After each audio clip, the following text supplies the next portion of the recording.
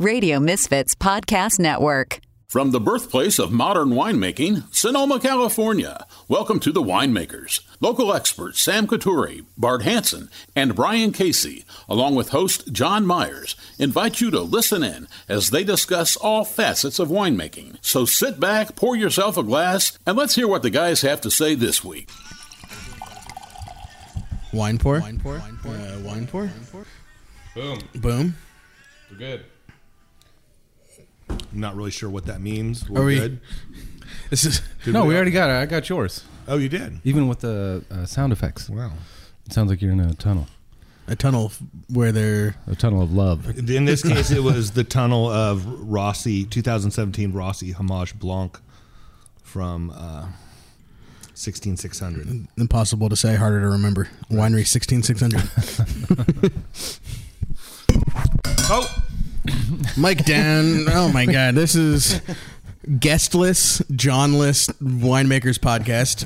I'm Sam Couturi. We have Brian Casey at the controls, or out of control, and Bart Hansen hosting us here at Chateau Hansen, the house of the monogrammed soap. Yes.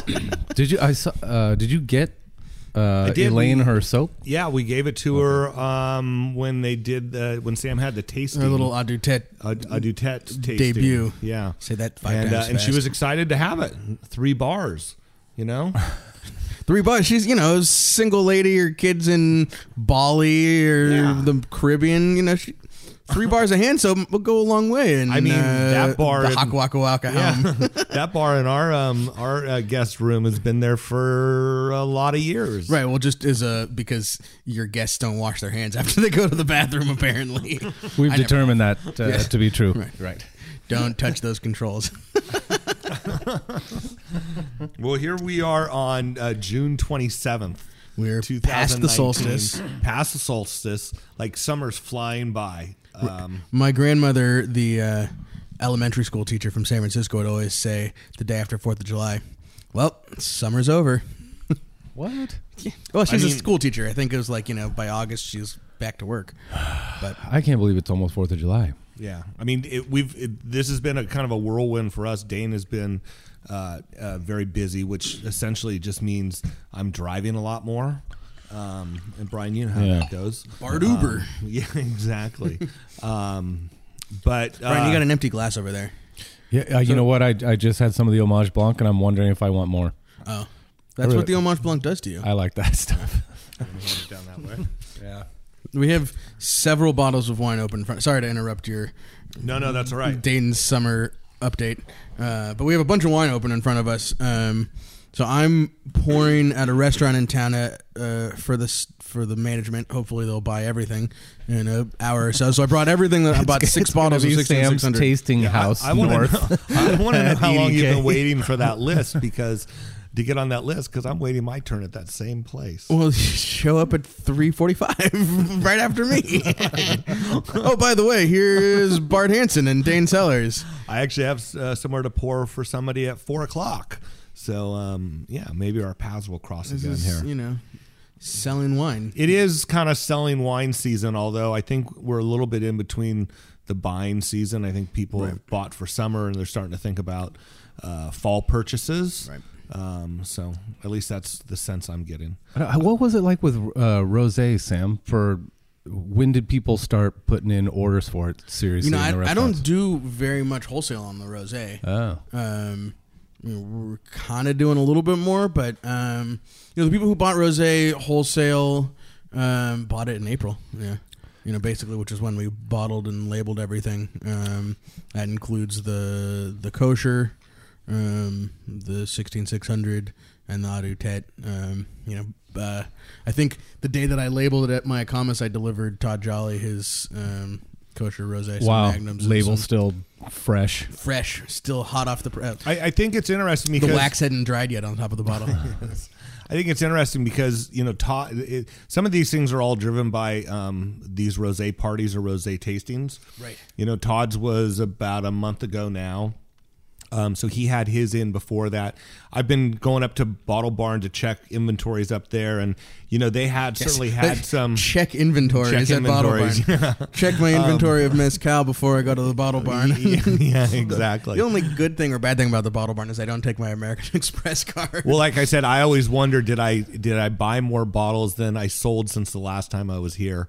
And I typically always buy more than I have sold there. But at any rate, their rosé display has tripled in the last couple weeks. So, was it 2 weeks ago that I poured at the Bottle Barn Rosé party? That must have been really for them, at least in the store display. That must have really kicked off what they were doing. I mean, there were rows and rows and stacks of rosé now. Pretty impressive. I have a couple pictures I'll post. They got a lot of the good stuff too. I mean, they got the Chateau Moussard if you want to get cool rosé from Lebanon. Lebanese rosé. Yeah, and they have the two different tiers of it. Or they did last year. I haven't been in a few weeks, so I haven't seen this. There was one rosé selection, and they got the Bedrock Eau de Lulu. I know. Yeah, it was there. I want to pick up there. Casey Graybill's Grenache rosé of Grenache is there. Grenache Granachista? Granachista. You guys know me and my pronunciations. Bart's a Sandinista. I don't actually know what that means. Yeah. Probably offended somebody. Hopefully. Right. It was a great album by The Clash. Right. How we digress. And date ourselves. But with the rosés, I remember it would when I was buying for the girl in the fig. The French ones, it seemed like it was like earlier every year where they would, like you guys were talking about the Domaine Tempier, or right. It was like first, you could just get it when it was released, and then it was like, oh no, a month before you had to like reserve case, and then it was like almost like December, where before that year where you had to tell the guy, yeah, I'll commit to buying like 5 or 10 cases or something. Well, on the flip side though, our buddies at Shen Bleu just had on their Instagram that they had just bottled their 18 rosé. Right. Or maybe just labeled it. I don't know, but I know that it isn't available. The 18 rosé is not available stateside yet from Shen Bleu. So, that's the interesting thing about sort of the rosé sector as it continues to be insanely hotter than we all sort of, is that it's starting to stratify a little bit, where you have, the things that get bottled in December and January and show up in the market in February and March, and then you have things that are, in barrel, the opposite end of the spectrum, rosés that are barrel aged for 6 months and, bottled and released later in the year that, have sort of a different intent. The Chateau Miraval, the Brad Pitt and Angelina Jolie, the only thing that remains of their marriage is their partnership at Chateau Miraval with the Perrins, are releasing a cuvée. They're like a special part of the vineyard. It's like $200 of $220 a bottle for Chateau Miraval Rosé. So this is all things that 3 years ago in the rosé world just didn't exist. There was rosé, and it was all kind of about the same price and kind of came out about the same time, and it was either of Pinot Noir or of Grenache or of a blend of mystery whatever meat. You had, mystery meat. Yeah, exactly. And now there's Sloppy Joe. Yeah. and now John Bon Jovi has Hampton water. Hampton water. Yes. But I think that's going to be a cool sector of the market if you're a consumer to get good deals. Is people get kind of hung up on, is it the recent release of the rosé? Right. Not so much with Sauvignon Blanc, but for rosé and Beaujolais, people want the stuff where it's fresh. Right. So I think a cool little sector will be a couple vintages. The other night I had a 2016 Donham rosé, and it was freaking beautiful. You posted that on your Instagram. Okay. But I think probably some people would go, if they saw that on a wine list next to an 18, would probably pick the 18. So you could probably get the 16 for a little bit less money, and Well, and it's so interesting how people feel about rosé, and we kind of talked about this a little bit earlier before we went online. Is that how the parent grape of the rosé, how it affects the flavor and the color. And there was an article that was out a while ago about what you can tell about a rosé from its color. and what people's perspective is. I remember where you wanted something. The conclusion of that article is nothing, right? The conclusion is nothing, correct. It's just what you like. And some people, if you gave them a purple rosé, they would turn their nose up at it. Wait, we saw a purple wine. Right. But there's actually one in my tasting room right now, dropped off by podcast listeners Pam and Zane Dobson at Paza Winery outside of Auburn, who made a rosé of Petite Syrah that color-wise, I almost brought it today. Maybe I will bring it on. Color-wise is, Beaujolais Nouveau, or just a shade lighter. Kind of looks like red wine sitting there in my cellar where it's dark and no light behind it. Mm-hmm. Yeah. And my anticipation, we haven't tasted it yet, but talking to them, it's dry. Right. And the thing about it is that the same person that wants the purple rosé would look at a salmon colored rosé and turn their nose up at it and say, well, that's obviously lower quality. So it's just a matter of your perspective. Ultimately, that's interesting. Right? I never thought that people would think that there was a lower or higher quality based on the color. I think the misconception in the color is that color denotes flavor and sweetness, that like the lighter colored rosé is going to be drier and the darker colored rosé is going to be more residual sugar. And again, there's two things that could not be more mutually exclusive. Well, and and that was maybe going back to the days of White Zinfandel, where it wasn't rosé, it was White Zinfandel, and they might be darker in color, and they probably would have residual sugar. To look at this wine XYZ rosé from that we're having. Artie Hajek, shout out to Artie Johnson of Staglin Cellars. I guess he's working with his wife's family there in Napa, and this is his project. It started out just rosé, just single vineyard rosé, like three bottlings of single vineyard rosé, and now he's starting to expand into some red wine offerings as well. Yeah, and this is 100% Alicante, and it's really interesting because it's got a certain true rose hue to it, but it's also got a little bit of that orange on it. Really, really pretty wine. It's really pretty wine.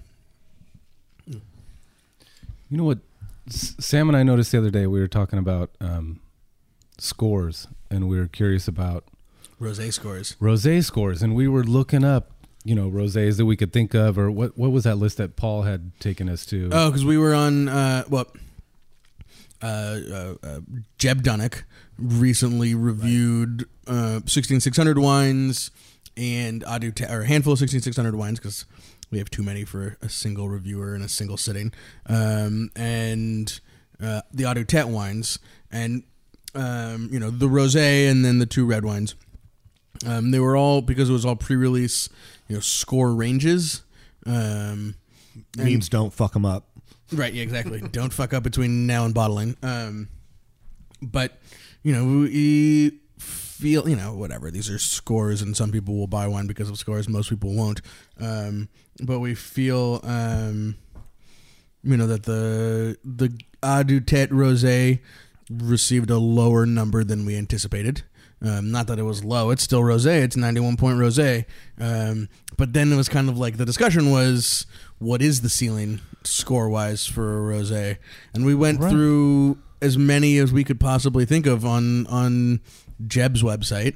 I think the highest was like a 91, maybe? No, there was maybe like a 93. But I think rosé and Sauvignon Blanc has had that happen also. Like, a really, really good score in Sauvignon Blanc is, 93. But why? Right? But why if like a Sauvignon Blanc is different than a Cabernet? So why is it that Cabernet Sauvignon deserves a higher score for its varietal, when if you're making something that's a completely different animal, it should be scored on being a quality Sauvignon Blanc? You're right. It seems like it's somehow getting compared to other varietals in some way. So, that could be, but the way this is a question for the reviewer, right? But Chardonnay, though, I think will get high scores? Is it just the use of French oak and time? So it's all that time and money spent into the wine. So is that how you're supposed to get a higher score for it? A Sauvignon Blanc is a Sauvignon Blanc, and so it should be compared against other Sauvignon Blancs. We agree upon that.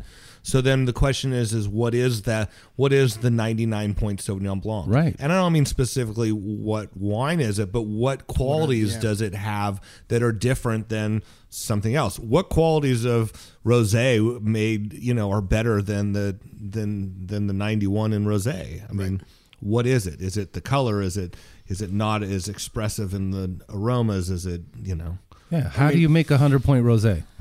We're trying. I mean, that's what we were trying to do with Adutet. And, I also think that, the first time that I tasted with Jeb, I think that if he revisited it now, I mean, we were basically 3 weeks into bottle when he tasted it, I would agree that it tastes better now than it did then. Yeah. Now we're 2 months after that. But my question is would he now score this a 94? 93, 94. Who knows? I mean, there's also the thing with, a wine reviewer is not it's not a robot ump. It's there's somebody who has feelings and emotions and ego and pride and all those things. Would somebody go back and a few months later re-review a wine and give it a higher score than they gave 2 months ago? If the wine had improved, you'd hope so, but then you're also bumping up against those human qualities, right? Human I can remember reading reviews over the years in any number of magazines where it might say, reviewed twice or tasted twice. I would say some of those times where it was noted was maybe because it was a low score, and they wanted to make sure that the people reading it understood that it wasn't a bad bottle. That it was deserving of its low score. Deserving of it. But then I want to say that I've also seen reviews where it said, taste it again and, acknowledge that it tasted better or something like that. So, I mean, again, wine reviews are wine reviews, and they're subject to so many things. Like even what's the 3 wines before that wine in the lineup, right? I mean, because we all know that your palate is affected by what you had before. But what if the professional? What if the second time the reviewer went back that the wine tasted worse? Then do you expect them not to then come out and say, "Oh, we went back and actually we're scoring it lower"? Well, that's just it. I don't. I mean, you can't have it both ways, right? You're in the Olympics and you do your run down the half pipe or your figure skating, and you have 2 runs, and your first score is better than your second score. Do you get to keep your first score, right? I mean, and I don't know. I mean, I'm telling you, I've heard these conversations or been listening to these conversations where they're like, well, you got to taste that again, and where I think winemakers or marketing people have contacted reviewers and said it, and then to go along with that, even in wine judgings, I've sat in on a couple wine judgings, and a wine judging at a fair or a competition is 3, maybe 5 at the most. And if one of the 3 really likes a wine and judges it as a gold and everybody else says bronze, sometimes that judge can sway the vote with his colleagues, Right. So it's all a matter of personalities and how passionate somebody feels about it. And I guess that goes to your point, Brian, is can someone change their vote? I guess if they're really passionate about it. Or if the Russians interfere. Change all the votes. I'm just looking at the top 25 rosés of 2018. According to whom? According to whom? Yeah. Hold on. To vinepair.com. Okay. Highly noted, reputable. Well, here's the thing too. So first, I'm excited because I'm like, number 9 is Chateau Gassier, Esprit Gassier Rosé from France. I'm like, cool. Yeah. Gassier gets shot at. But the number 2 wine is the Jean-Luc Colombo. And I remember buying that stuff for $5 a bottle.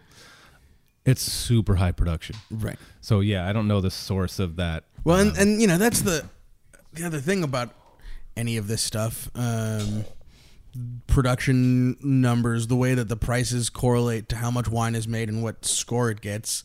The big guys skew. Bring it back to Chateau Miraval. They just opened a facility on that property to make like 500,000 cases of rosé. And, they're going to start adding in some red wines, and you have, the brand power of the Perrin family, Chateau Castell. You have Hollywood money with, Angelina Jolie and Brad Pitt. Some ego. You have some ego. You can get a lot done with that, and you also are going to not necessarily buy positive reviews and coverage, but when somebody has that kind of brand power and market share and is that deep in, you better believe that you're going to see that all over the place. You're going to see decent scores and and find a $200 bottle of rosé, which is great. Sell as much $200 rosé as you can, because then my $50 rosé is like, well, that's pretty reasonable by comparison. Well, and then I think another thing goes along with this whole thing is, celebrity wines. Last week we had on the people from Troika Wines, and their winemaker, I forget his name now, is the winemaker for Dwayne Wade. Right.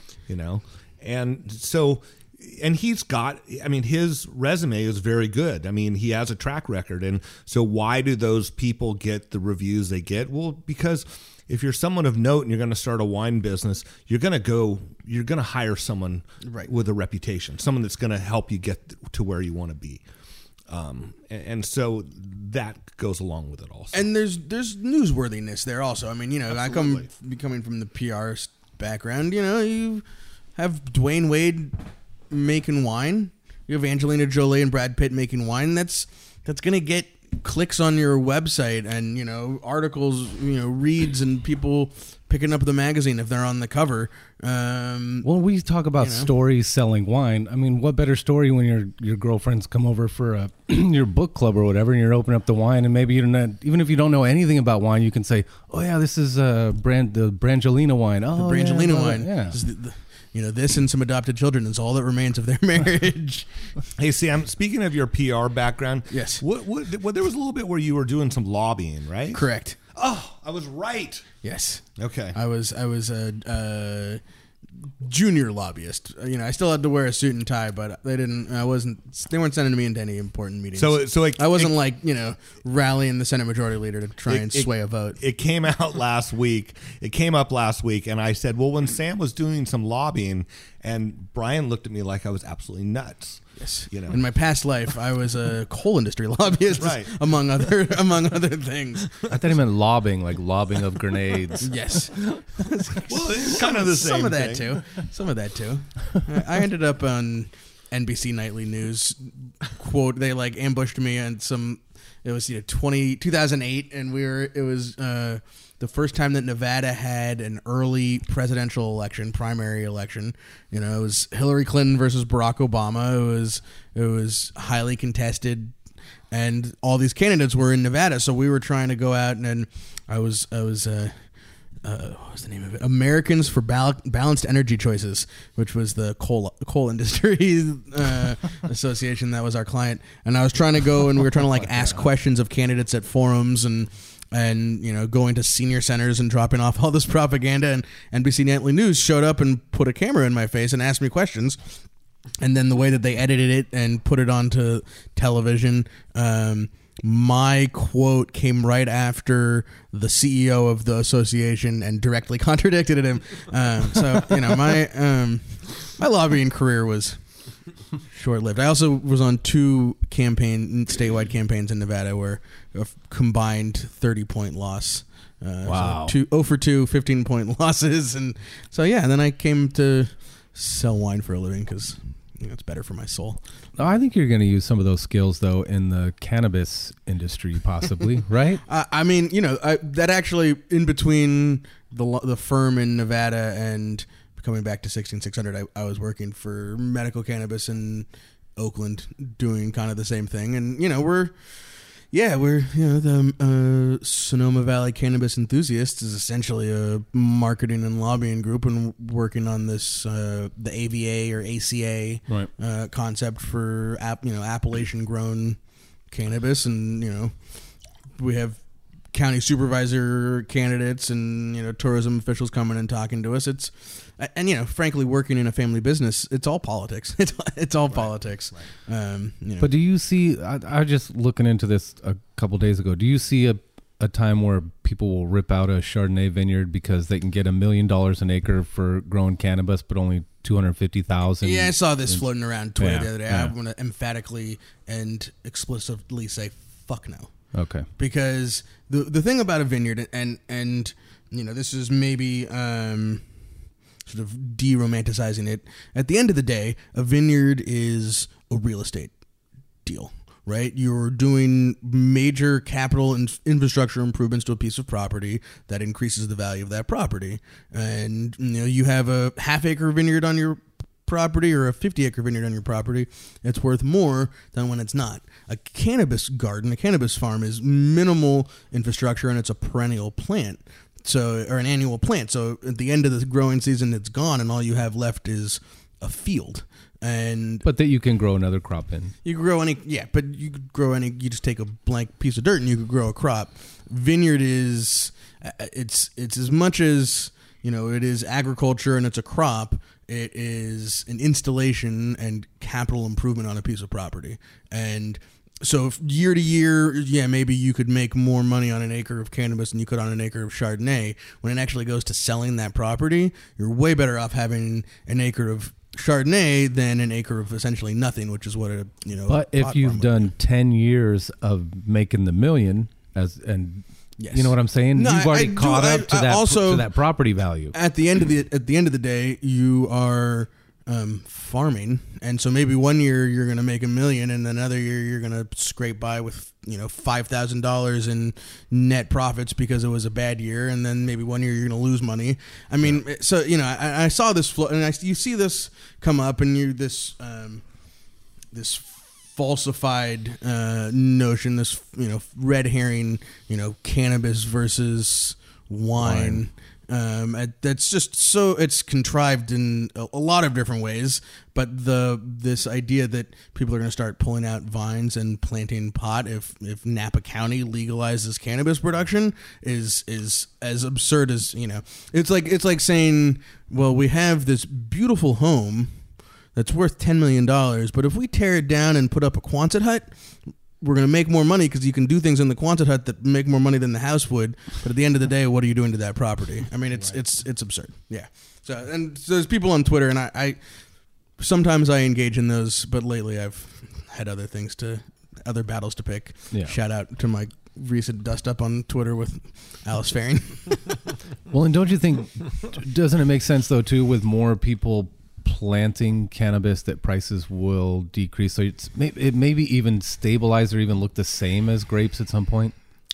I mean, I think that the price of cannabis is still affected by its prohibitionary status. That even though cannabis is legal in California, it's only legal. California cannabis is only legal in California. You can't cross a border with it. The same goes for Nevada, Oregon, Washington, Colorado, wherever. When it becomes, if and when, and knock on wood, if and when it becomes a federally legal product that can cross state lines, and that's really at the end of the day what all of this appellation work is about. The idea would be that cannabis from prime growing regions has a higher value than cannabis from more marginal growing regions, just like a luxury brand. Central Valley grapes are worth less than Napa Valley grapes. Right. That same sort of market stratification will come, but it's not there yet. Probably 5 to 10 years from then. Wow, I would say. But then it also takes being able to transport legally over state lines, which you can't do. Right. Meantime, we're making a lot FedEx of money. UPS that have transported a lot of. Yeah. No kidding. Yeah, I was curious about that because I look at, I'm driving here, I'm looking at the rolling hills, and I'm thinking, oh, there's a vineyard, and right next to it, there's a piece of open land where you could grow some cannabis. Right. You don't have to rip something out to put something in. I mean, at this point, we're also in the middle still of the neighborhoods. I mean, on Old Adobe, there was that cannabis field that was in the middle of a vineyard. and the neighborhood got together, and it's gone now. I mean, Really? It's gone now. Yeah, Yeah. they tore down the fence. There's nothing planted in there right now because they tore out a vineyard to put in the cannabis, and it was there for 2 growing seasons. But now it's gone. Right. I bet you they didn't make $1 million a year on that acre of cannabis. Right. I mean, it's just, and this is part of the problem. Sonoma County is an agricultural county, and in Sonoma County, you have a right to farm. So if I have land that's zoned agricultural, technically I'm allowed to farm whatever I want on there. So if it's cows and the cows smell, your neighbors can't do anything about it. If it's grapes and your neighbors are pissed off that you're spraying, in the middle of the night driving tractors around, your neighbors can't do anything about it. Cannabis is not treated as an agricultural product in Sonoma County. So if you have cannabis on your property and it smells, or your neighbors are freaked out, they think that, some criminal element is going to come and, home invade everybody that's until what it is. They can raise a stink. So you don't have a right to farm cannabis in Sonoma County yet. These are all things that are, as this normalizes and people get used to it, you're going to stop hearing things about, worries about cannabis replacing grapevines and all this, mumbo jumbo, and it'll just be like, oh, Petaluma Gap pot versus Moon Mountain pot versus Carneros pot versus, Mendocino County pot, and, Humboldt is the brand that everybody kind of has the lockdown on all of it. And you'll just start talking about it like agriculture that inebriates. I mean, look, we have 17 bottles of wine in front of us. This is agriculture that inebriates. Yeah. Right. I like what your dad said that time, that for X amount of years had been growing. Everything he's grown has been an inebriant. An inebriant, yeah, for 50 years. Right, yeah, for 50 plus years. 50 plus years, yeah. Yeah, I mean, part of it also is just what people are afraid of. It's like, I know in Petaluma there was a neighborhood that someone bought a piece of property and they were going to put in a cannabis farm, and no one knew who it was that was putting it in. Right, it was this name or this entity. Right. And, this is a farming community that's used to knowing everything about everything their neighbors are doing. And so there's got to be a lot of growth there and people learning and figuring that part out also. So I think a lot of it has to do with time, Well, yeah, at some, because I'm thinking, if I see a whole field, and we do have one by my house. It's on Petaluma Hill. Petaluma Hill. We've got, but it's all, first it started off as just a chain fence. Then it was a chain fence with a wood fence around it, and then it became a chain fence with a wood fence with cameras on every corner, and then there became another chain fence around the wood fence around the chain fence. So obviously there's that's the kind of weird part to me, is that how can you, I guess people are thinking people are just going to, in the middle of the night, come and chop all the plants down. Come chop all your plants down. But what if there's good peaches? What if there's good grapes? Like, at some point, don't you think that was a thing for everything? No, there was a time that every avocado grove in California had security guards, because people would stop and see avocados growing on the side of the road, and they'd go out and pick some avocados. Yeah.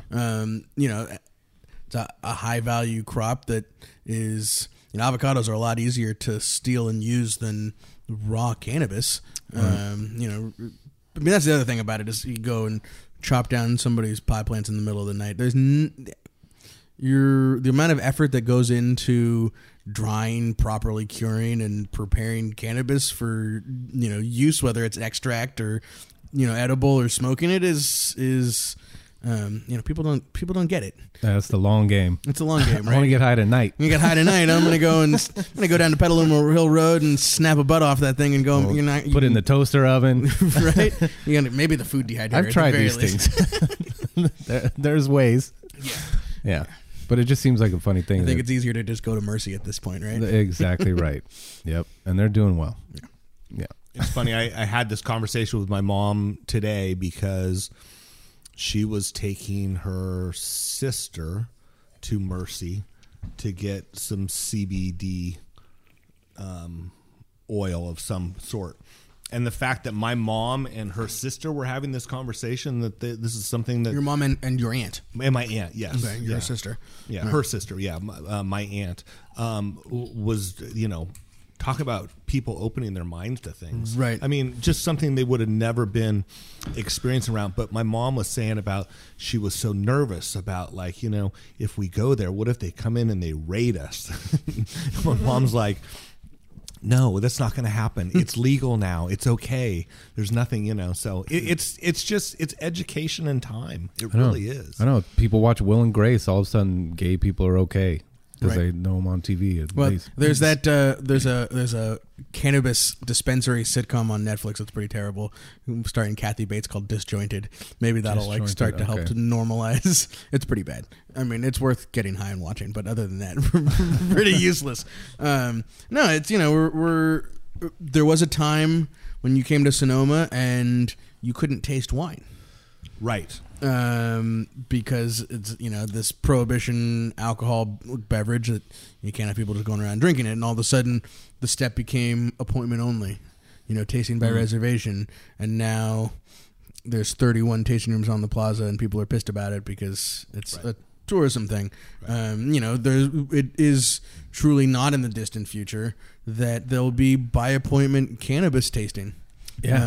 And that will slowly normalize it to the point where you can go to a grower's shop, a producer's shop, and buy their product, you know, off the street, as opposed to going through this sort of, you know, needlessly complicated, convoluted dispensary system and all the rules that are around it. But it just takes a long time because there's still people who are voting who are, you know, your mom's friends who are afraid of whatever it means. Well, all the things that you mentioned cannabis. earlier, Right. you know, that's that bad people are going to come and ruin everything. So, Well, people that smoke pot to, you know, 10 years ago, 20 years ago were outliers. Were not good people. right. Is you know the old Fetzer property that I think Campo Vito took over Yes. for a while, and then now it belongs to Flocana. Flocana, And right? that Flocana is essentially a Processing. yeah, plant. like a processing clearinghouse. But also like a retreat center, and oh, really? I think it's going to be used for training employees, but also to kind of schmooze clients. I mean, that's the and- thing, that like a medical cannabis spa is what you know. If I had $10 million and had to go and develop a property, you know, a place where it's consumption, it's edible, you know, dispensary, but also, you know, massage and body work and a hot, you know, sauna and that whole, like a spa, you know, a retreat center, a resort. clothing optional. You got a bunch of dope smokers. I'm thinking maybe not. Right, yeah. Ever been to a dead show, man? Keep those clothes on, those people. Hey, you know, speaking of all the wineries on the plaza, one that left of some friends of ours, McLaren, Yes. Steve and Steve Heather, Law, yeah. right? They've evacuated their spot in Vine Alley, and they've bought a house in Kenwood and have this old historic barn in the back. And I stopped by and talked to them, And they're tasting there, right? and they're tasting there by appointment, and it is spectacular. It sits right at the base of Hood Mountain. There's a shuffleboard. What would you call shuffleboard court? I guess outside, like on the pavement, On like the you're pavement, in, yep. Like you're on a in- cruise ship? like you're in Miami. yeah. Okay. And then they took this old historic barn and completely restored it.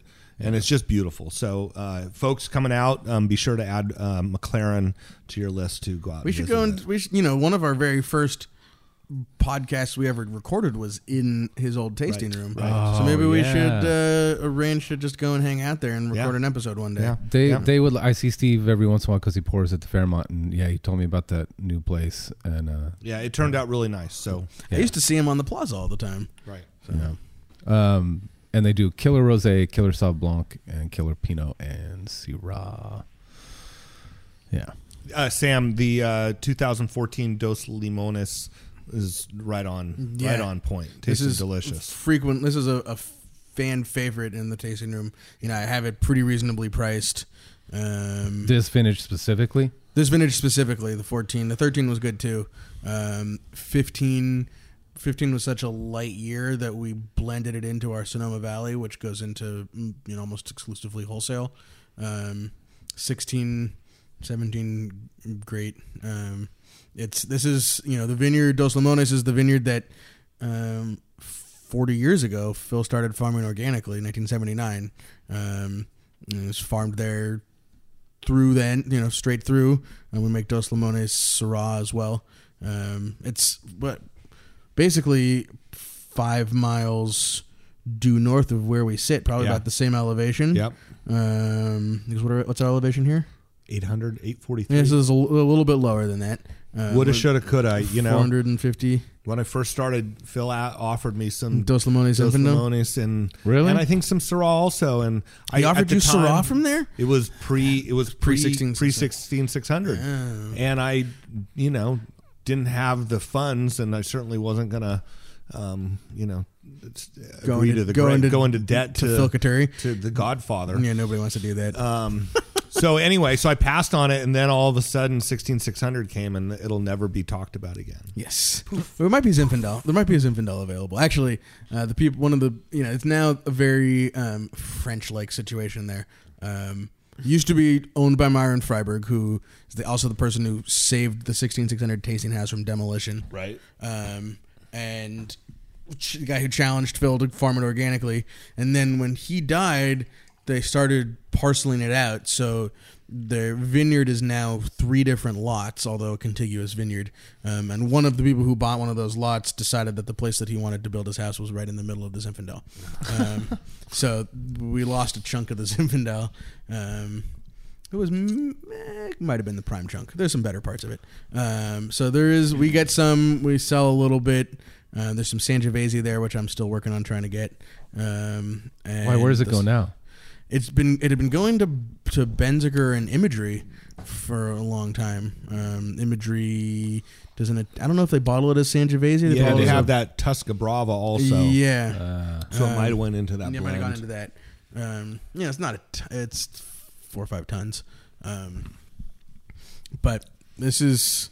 There's people who listen to the podcast on a pretty regular basis who love 16600 Dos Limones Syrah, who are gone. They could have been your loyal. Well, they probably are your loyal customers anyway. They're all of our loyal. Customers. Yes, they're all of our loyal customers. But that's this is the Dos Limones Syrah is always our first wine to sell out, and the Zinfandel's right behind it. So it's a good spot. It's a good spot. Bart, how come you don't do a rosé? Well, there was once a time when... There was once a time. Sam had offered me some grapes last year. For me right now, it's truly about having a place to sell it at the end game and doing it right. And, I'm trying to just make wines from Sonoma Valley with the exception of the Chenin Blanc. Bart, you make Chenin Blanc? And that may even change a little bit too. And it's just a matter of making another wine and finding the right grapes, because I don't want to do it as a Saunier, to be quite honest. And so we'll see. Maybe. You never know. All right. Maybe this year. Things are changing constantly. Zinfandel rosé? Probably not. It'd be fun. Leave that to Turley. Yeah. Somebody else did the Zinfandel rosé. I think Petroncelli does a Zin rosé, and we'll see. I don't know yet. I'm still working on grapes for this year. So, and I may, I am most likely moving to a new production facility this year. So, that will open up more opportunities for me also. Okay. So we'll see. Speaking of grapes for 2019, the prognication from the Rosé Ranch is not as bad as previously reported in earlier episodes of the podcast. That's good. Thinking maybe like down 10 to 15% off of last year, as opposed to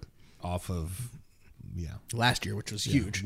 So maybe back to normal. Good. On the flip side, because I actually pulled my contract out and printed a copy and hung it on the wall because I was so excited. I want to make sure it's hanging on the fridge next to some of Dane's homework. Right, exactly.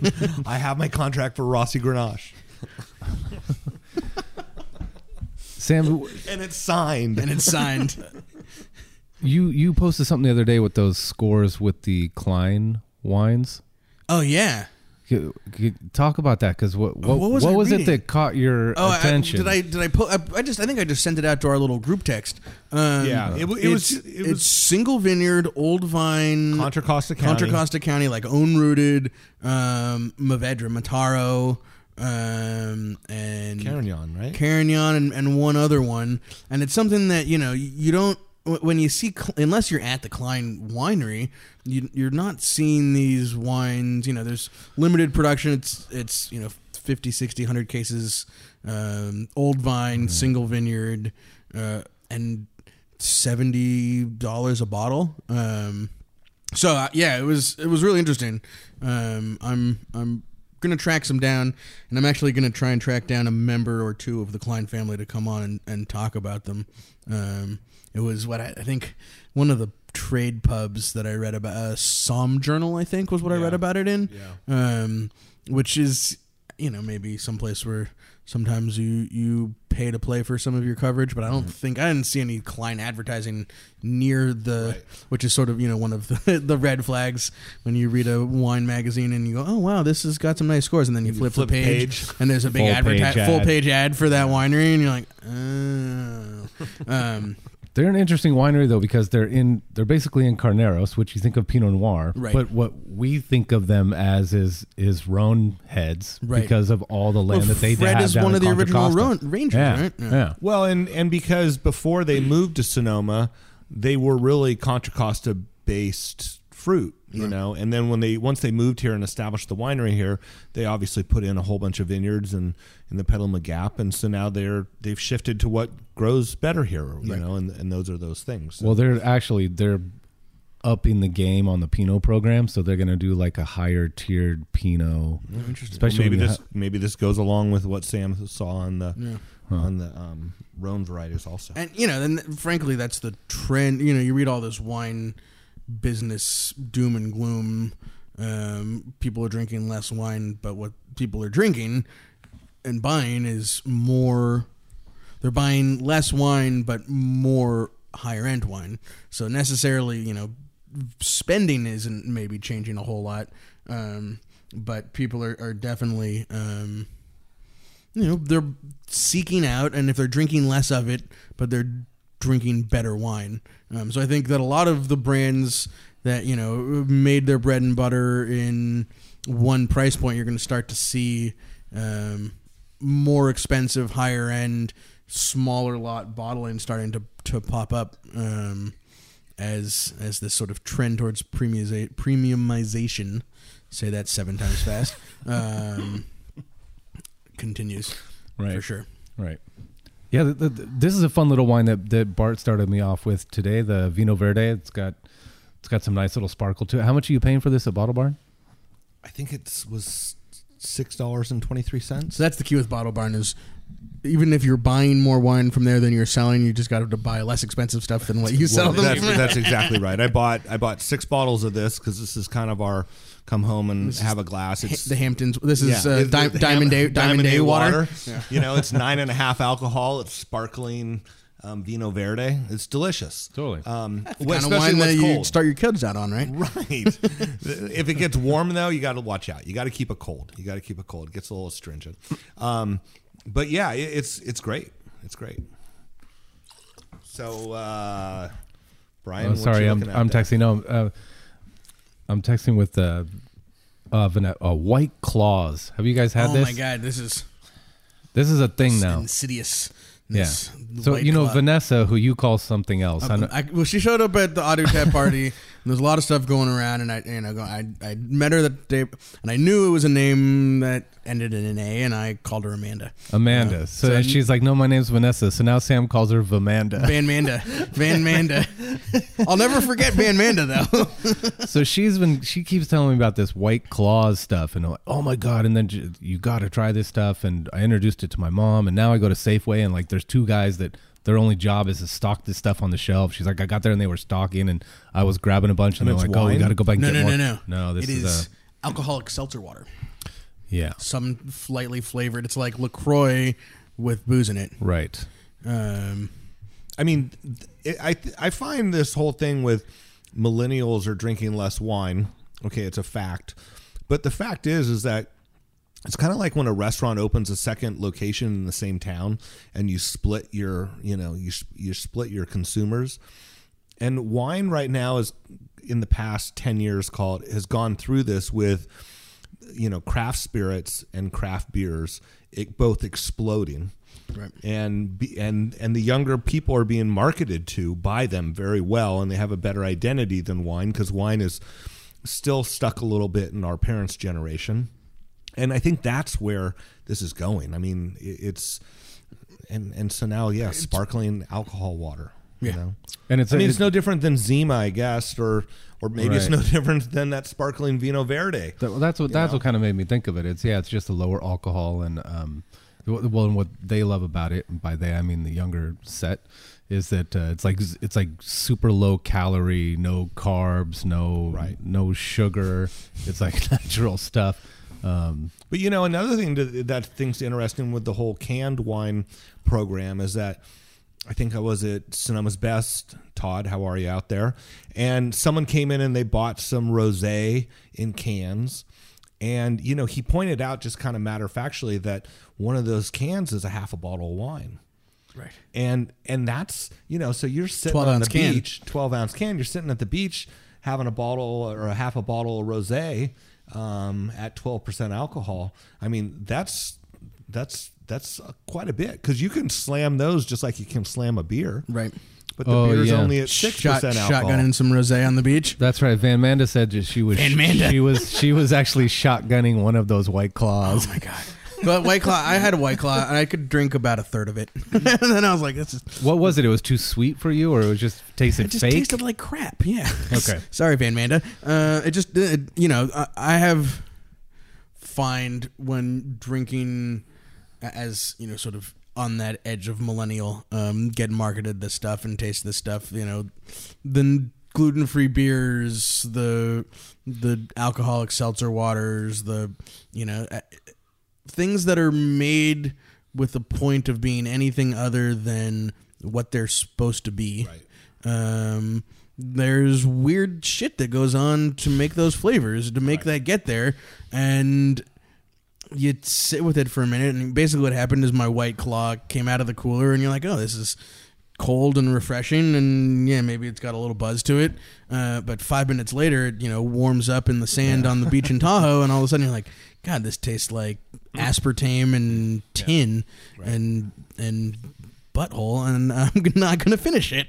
But that's like any sparkling thing. I tell the assistants at work when we sell Avion. Avion's kind of like that too. But when it's cold, sparkling water. When it's cold, it's great. You can drink a ton of it. As soon as it starts to warm up, tastes minerally and metallic. It's salt. Tastes like salt because it has sodium, right? Yeah. But that's same thing with the wines. So. Right. Well, and we've talked about this before on with a wine that's meant to be served chilled. The better it is, the more it can handle coming to room temperature. Right. Right. That like a really good bottle of white wine, Chardonnay or something like that. It'll taste great out of the fridge, but as it gets towards like cellar temp, 55 degrees, that's when it actually starts to taste interesting and taste good. Whereas if it's, bargain basement Chardonnay, sorry, Brian, there you go. If it was that screw top bottom of the shelf at Oliver's, you want to drink it cold because shout out to Oliver's. Return my emails. Please. This is one of those episodes where I got to test my brakes before I leave. Keep it real. When Bart decided to keep it real. Yeah, fuck you, Oliver's. Oliver's. I still wish you'd bought Sonoma Market Oliver's. Right. We are huge Oliver's supporters. We just need you to stock our friends' wine. Thank you. Right. Well, you know what, Sam, what you're saying, I think one variety or one market set than any other is Rosé, because Rosé is typically served ice cold, and it always tastes good. But as it starts to warm up, man, if they're not well made or not in balance, when they get warm, they can be nasty, hot, and astringent, and just out of balance. Out of balance. And, frankly, a lot of those rosés are as manufactured as a can of White Claw. Right. and can't handle air and heat. And goes back to my reason for not wanting to make a Saunier Rosé, and there's a bunch of them out there, and I drink them, and I understand that. I'm talking about my own winemaking skills, right? Like I'd much rather approach it as a rosé project from the start. So yeah, well, that's for what we do. That's where rosé is going. It's a rosé project. It's Au du Tête. It's L'Artehasic from Artie Johnson, where he's doing single vineyard intentionally made rosés. That's really good. It's warmed up and it's still tasting really good. Yeah. Alicante too. It's that beautiful color. It's so unreal looking. Right. Yeah. Like that color is something you're not used to seeing in nature. Psychotropical. Like Hawaiian punch, strawberry, something. Yeah. And doesn't taste anything like those things. It has no sweetness. It's got Alicante crunch to it. And Au du Tête is warming up and tastes delicious. Right. Oh, just a little feedback on the people that did stop by from the restaurant that got to come by and taste the rosé that day. Everybody wants to be Isabel or be with Isabel. Yeah, well, if they were girls, they were like, we want to be Isabel, and then the guys were like, we want to be with Isabel. Right. Well, yeah, and that works. Good. All I can say is good luck to you, sir. Yeah. Or ma'am, or whatever. If you can keep up with if you can catch Isabel, then maybe you have a chance. But I haven't seen it happen yet. So. Game on. Even my daughter, she was so great with my daughter. She didn't know who the heck she was, but she just came up and said, would you like some sweets? Yeah. And she looked at her, she kind of looked her up and down and was like, yes, I would. Yeah. She's like, come with me in the house. I watched my daughter walk away with a stranger. Yeah, right. Like, okay. Hashtag parenting. Yeah. As long as there wasn't a candy van out in front, she's okay. Right. It's 16600. Anything is possible. Yeah. All right, you guys, you want to wrap this up? Anything you want to talk about what's going on out there? I noticed on the way up here, I mean, there's like clusters. It's grapes. Grapes are forming. If you survived the rain and the heat, you have grapes, and they're turning into, shaping up, sizing up. We're by the time this hits your podcast, I bet you somebody in Contra Costa will have posted a picture of a grape turning purple. Yeah. This is the season marching on. Although it's we had 3 days of real warm temperatures. All indications and all sort of weather forecasts that I've seen: cool summer, late harvest, lots of fog, and a vintage. Maybe harkening back to 2011, where early got some bad reviews, but some of those wines are really great. It's lower alcohol California, cool climate California, which doesn't happen very often, but when it can happen, some people fuck it up and some people do a really good job. So maybe a thoughtful year for winemakers. You have to be thoughtful before you react. Yeah. All right, let's get some shout outs to some of our friends. Todd Jolly, I think we already mentioned, and you ever want to do some tours here when you come visit, you can go to winezulu.com, ZOOLOO, and do a tour. And what about our friends at Klein? Let's say, hey, we'd like to get together and talk about the some of your Rhone stuff and the Pinot program. We want to taste all those wines on that list. We'd like to taste your highest scoring Rhone varietals, please. We want the fancy stuff. Is there a tasting for that? We can just come in and try the stuff you make. We'll bring our microphones, please. All right, and Bart, you're going to head down and see Melanie. You're going to stop on your way down south. Yep. And hook up with her. So that'll be cool because that'll be the first one of us to actually get to go see what we've been hearing about. Yep. And then Brian and I are going to go. I think we've been threatening to do this, but I think we're actually going to go out on the road here and get a couple episodes wherever we end up. And so that'll be fun. Try to maybe drag Sam along. If we can, I'm in. If we can convince Alice, get me, I can go. Yeah, okay. Right. Get away from the baby for a bit. Cool. All right. Well, this has been The Winemakers. You can always go to radiomisfits.com /The Winemakers and download past episodes. And go on and check out sister Sorry, Sam. Sister brother episode. The bike goes on. They've had some really good stuff there, and got a really good one coming up that I'm really excited about. One of the best guests I've had on any show is Kyle, who's the owner and chef from Single Thread in Healdsburg. And to hear that guy we should go to talk, Single Thread and record an episode. Man, the most expensive episode we've ever. 3 Michelin star restaurant, but he's not one of those chefs that's a total dickhead that like yells at people. You can tell he's one of those ones that inspires people to do things. I thought you couldn't be a good chef unless you were a dickhead who yelled at people. That's what most people think. But you have to learn how to breathe. Yeah. That's what it's all about. It is. It's all about learning through your breathe. eyes. You got to breathe through your eyes. And another podcast on the network, the Cannabis Podcast, which I'm forgetting what it's called right now because it's the Cannabis Podcast. But it's on our network. It's on our network. Misfits? Yeah. Leaf Out, or I can't remember. But it's good, and I listened to a couple episodes so far. A good friend of mine, Sarah Mitra Payan, who works at the Apothecary in San Francisco and is engaged to my buddy Jeff Pearson of Box Set Duo and The Fall Risk and Further and a bunch of bands. Such a small world. Yeah, I know. Is that that podcast is it done here locally? It's in the Bay, San Francisco and the East Bay. Okay. But that'd be cool if we can. We're gonna do a little. I think we'll do a little them. cross episode. Yeah, that'd be fun. See how far we can get into a podcast if we're tasting cannabis at the same time. A podcast, if you will.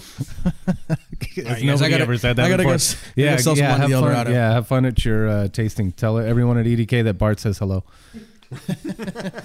And he'll be by in about an hour with some Shannon. Exactly.